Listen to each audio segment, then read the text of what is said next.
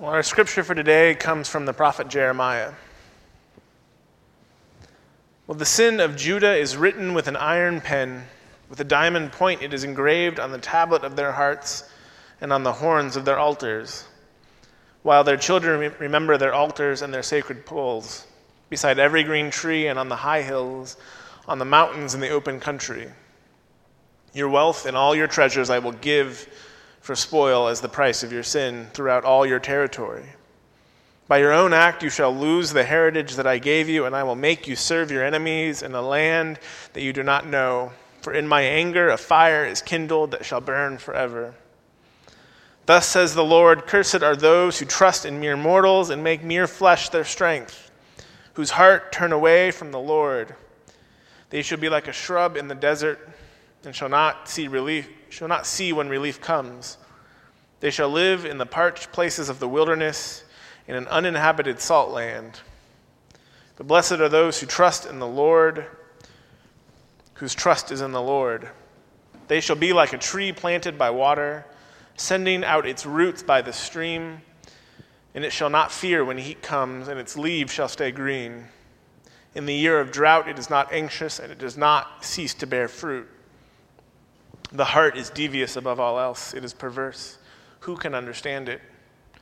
I, the Lord, test the mind and search the heart, and give to all according to their ways, according to the fruit of their doings. May God bless this reading. I almost feel like reiterating last week's sermon and saying, man, these prophets had guts. But actually, I wanted to start with something a little bit more frivolous. This is, again, I get to, every week you get to learn something more about the random things that I take enjoyment in. This week I want to tell you about how in 2015 I made the really important decision in my life to follow soccer. And this is how it happened. It was probably July or August, and I had a friend from Divinity School who was a soccer fan, and he wrote a blog.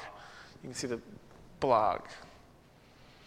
And the blog, what it was titled was How to Choose a Premier League Team. The Premier League is the English soccer league. And basically his point was you should choose one of 6 teams because those 6 teams have won every year for the last 22 years. And if you look at the standings right now, those 6 teams are 1 through 6. And so I decided to choose the team Arsenal. I liked the look of their players. And I think I learned later that I think I subconsciously chose them because I like to have my hopes raised and then dashed late in the season. So I went into this season thinking, well, one of these 6 teams is going to win it. Maybe it'll be Arsenal. Who knows? And then this really random team from the center of the UK, a place called Leicester, started on a tear. Their striker, Jamie Vardy, a guy who a few years later had been a semi-professional, as in he worked part-time as a soccer player and part-time did something else, in this season scored in 11 straight matches, something that had never happened before. Halfway through the season, I remember the soccer pundits saying, this can't last. They're going to fall off. But they kept winning. They kept doing better and better. It became really clear that in this year, the first year I ever watched soccer, the year in which I learned that only 6 teams ever win the league, that something else was going to happen. And it was on May 2nd. It was a 2-2 draw between Chelsea and Tottenham that sealed it. Leicester won the title. They won the league. The impossible had happened. And just to be clear how impossible this was, there was a bookie in England who the odds they had for Leicester winning the title at the beginning of the season were 5,000 to 1. The same bookie had the odds that Elvis was alive at 2,500 to 1. As in, it was more likely that Elvis still walks among us than that Leicester would win the title.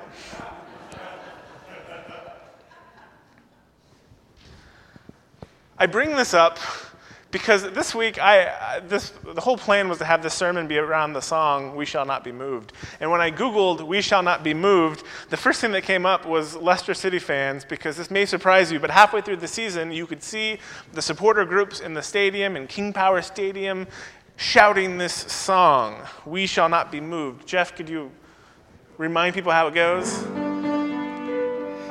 We shall not be moved. We shall not be moved. Like a tree planted by the water, we shall not be moved. Now, if you look at the videos of the soccer fans singing it, it's a lot less nice than that. But it made me think about this. You see, Leicester, there was this sense among the fans that everybody said, "You can't do this." And so they had this sense of, well, we are rooted. And there was something that, in order to overturn the tradition and the history and the legacy and, frankly, the money spent on these teams, that they had to have this sense of, we are not going to move, period. And in a way, I like this juxtaposition because Leicester was rooted and the Premier League was uprooted. Right? Leicester was planted and the rest of the league was supplanted, let's say. And so it made me think about the relationship of these two things, because Jeremiah is getting into this a little bit today. But this relationship between being firmly planted and being uprooted. And for Leicester, they had to be firmly planted. But for us in the scriptures, we hear so often that in order to be firmly planted, we first have to be uprooted. That a lot of the scripture involves not simply staying firm in what it is we already believe, but rather being moved by God to a different belief. And actually, if you go back and read when Jeremiah is being called by God, this is what God says to him. "See, today I appoint you over nations and kingdoms to pluck up and pull down, to destroy and overthrow, to build and to plant." So core for Jeremiah is this sense not simply of being firmly grounded, but even of digging up, of moving. And so Jeremiah, this prophet, is much like Isaiah, who we talked about last week. He is called by God to go to Israel and to bring a warning. It's kind of a similar warning to what Isaiah brought up. The people need to repent, need to turn away from your wrongdoing. And I have to say today, as I dug into Jeremiah, I have preached from the lectionary, from the weekly schedule of scriptures every single week. But this week I made a little tweak. You see, the lectionary, and you'll see it in your bulletin, it just says 17:5 through 10. And in that you get this great message about how you need to be firmly planted in God and how people who trust in God are like a tree planted by the water. It's a great message. But when you pull back a little bit and read the whole context of what Jeremiah is saying, you see that there is a little bit more to the message. You see, I think any one of us, if we said that you need to be firmly rooted in God's promise, we already have an image in our heads of what that looks like. And vice versa, if we said that you need to not follow the wicked, like our psalm said today, you have an image of that. But Jeremiah is talking about something just a little bit more nuanced and complicated than that. You see, in the time that Jeremiah is writing, Israel has drifted. They have turned from God. But there's this process that has happened that as the people turn away from God, they continue to pass these traditions down through the generations to their kids and their kids' kids. And so as these traditions are passed down, so too is the sin. So too is the turning away from God. And so at the time of Jeremiah, there are people who are 100% sure of their faith. They go to the temple like they're supposed to. They offer the right sacrifices on the right days. They go through the motions of faith in Yahweh. But then they do some other things as well. And so there's this passage in our scripture today.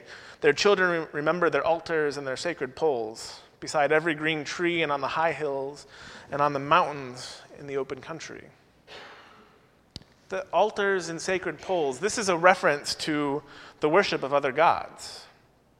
You see, they have maintained worship in God and Yahweh and have sort of started mingling in the other religious traditions around them.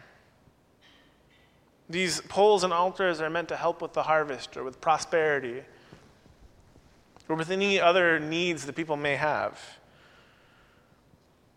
At the time of Jeremiah, the people have turned away from the sole worship of Yahweh and have adapted practices and reverence for other gods.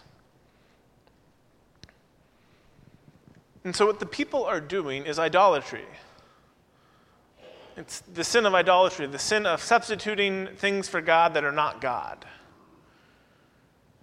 But I think the important part about this idolatry is that these people that Jeremiah is speaking to think that they are living a right faith. And frankly, you probably couldn't convince them otherwise. But because they go through these motions and because they do the rituals and they follow the letter of the law, they are sure that they are in the right. And so Jeremiah has this line in our verse today: "The sin of Judah is written with an iron pen. With a diamond point, it is engraved on the tablet of their hearts." In other places, God talks about having the law written on their hearts. Here, it's the sin. It's not just that they are not following the right path. It's that they don't even know it. Because following the wrong path has become so natural to them that they're not aware of anything different. And so if we read just the last verses of this passage, we might get the idea that we are to be firmly rooted in our faith. That faith means doubling down on what we believe. But when you pull back and look at the greater context of this book, of this prophet, you see that something else is going on. You see, it's one thing to say that when we are by the waterside, we should be firmly planted. But I wonder how many of us find ourselves next to the water all of the time. I worry about that. Am I sure that the way I'm living is what God wants for me in my life? Or is it what I think God wants for me in my life? Instead of being shaped by what is right, by what is the righteousness of God, have I inherited sins that I'm not even aware of? And so this is what is so profound about Jeremiah's words and his message. For he has been called to pluck up and pull down, to destroy and overthrow, to build and plant. It makes me become more aware that before I can rest in the knowledge that what I know to be true about the gospel is the true truth about the gospel, I think first I have to allow myself to be plucked up and replanted.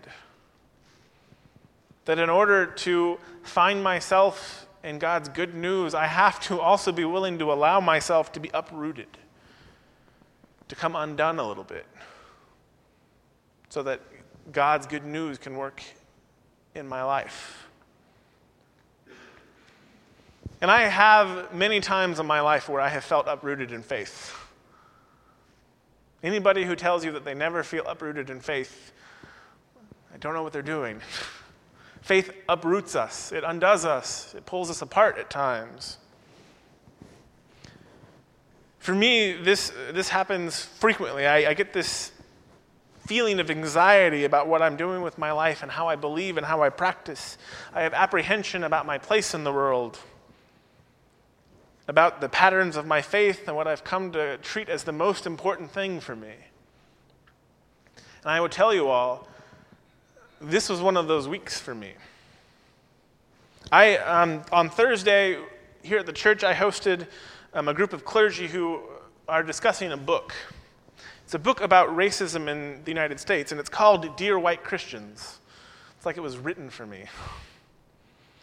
I'll be honest, I haven't read the book yet. I don't have the book yet, because I decided to ship with something other than Amazon, so I just haven't seen the book yet. But during the conversation, this was a group of clergy discussing a book. Clergy love to sit around talking about books. It's one of those things that when you sign up to be a pastor, they mandate that you spend a certain amount of time talking about books with other people. And so we're talking about this book about racism, and we're talking about what racism, what role it plays in our churches and in our city. And it was over 50 years ago that Martin Luther King Jr. declared that 11 a.m. on Sunday is the most segregated hour in American life. And now, decades later, we might say 10 o'clock to fit our service. But the main idea is still there. And so we discussed this book and talked about it, and talked about it, and talked about it, and talked about it. And then somebody said the thing that you hate to hear. What are we going to do about it? And I don't have an answer. But I've been stuck on the question ever since it was raised. It's partly because I know that anytime you talk about racism anywhere, it brings up anger and defensiveness and all sorts of negative emotions that nobody wants to deal with. And as a pastor, especially when you're new, it's difficult to bring up things that might upset people. Now, when I've been here for a while, we'll have a different conversation about that. But I'm also aware that any conversation about racism is going to require me to examine places in my life that maybe aren't so comfortable. It might require me to admit that I have prejudices that I carry with me. It might require me to admit that I have privileges that I've enjoyed in my life simply because of the color of my skin. Am I ready to confront those? Not just talk about them, and talk about them and talk about them, but actually engage with them? And I bring this up less because I want to talk about racism right now, although I think it's important for the church to talk about what Jim Wallace called America's original sin. But I bring this up because this week I have felt uprooted. I can feel the footholds that I've made in my life, even in the short time that I've been here in Lafayette, erode just ever so slightly. It brings with it an anxiety and a fear and a "what am I doing?" question that nags at me. And yet I can feel within this just the whisper of the gospel. As though God were the one revealing that my house had been built on sand, even though I didn't notice it. As though God had reached down and torn the curtain between my own sense of faith and the coming kingdom of God.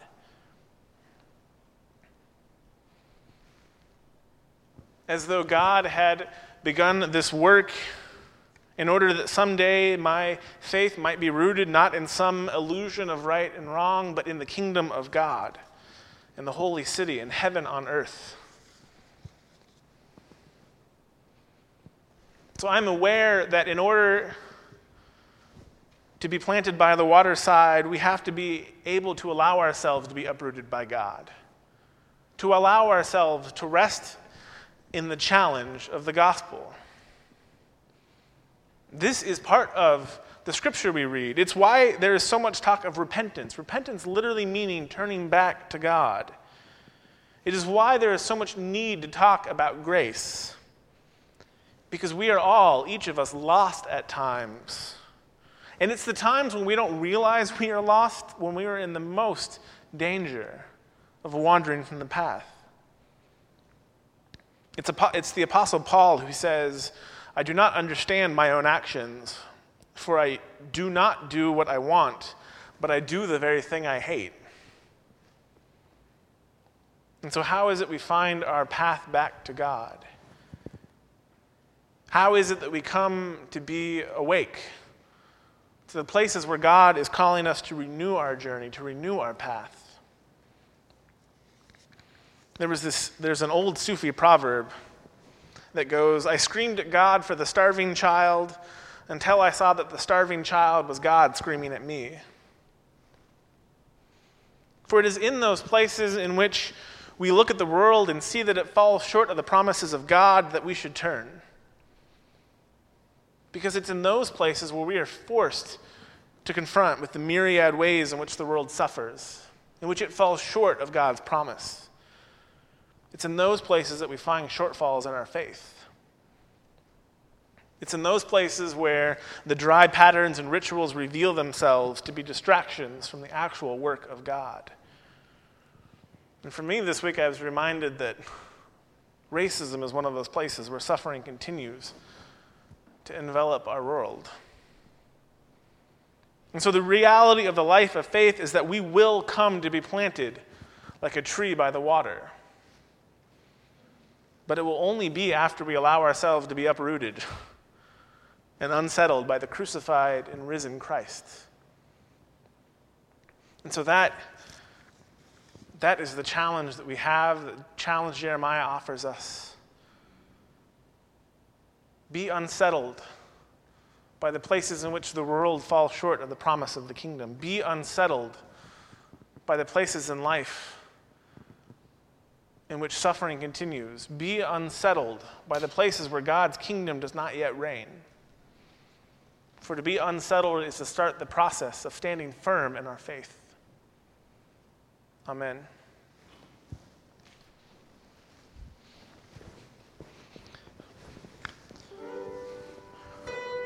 Well, we come to the time in service where we offer an invitation to join our church in membership, to stand with us in faith, to journey with us wherever it is we are going. We invite you in this time during this hymn, if you'd like to join us, to come forward and join in membership with this community. We invite you to stand and join us in singing our hymn of commitment, "I Shall Not Be Moved."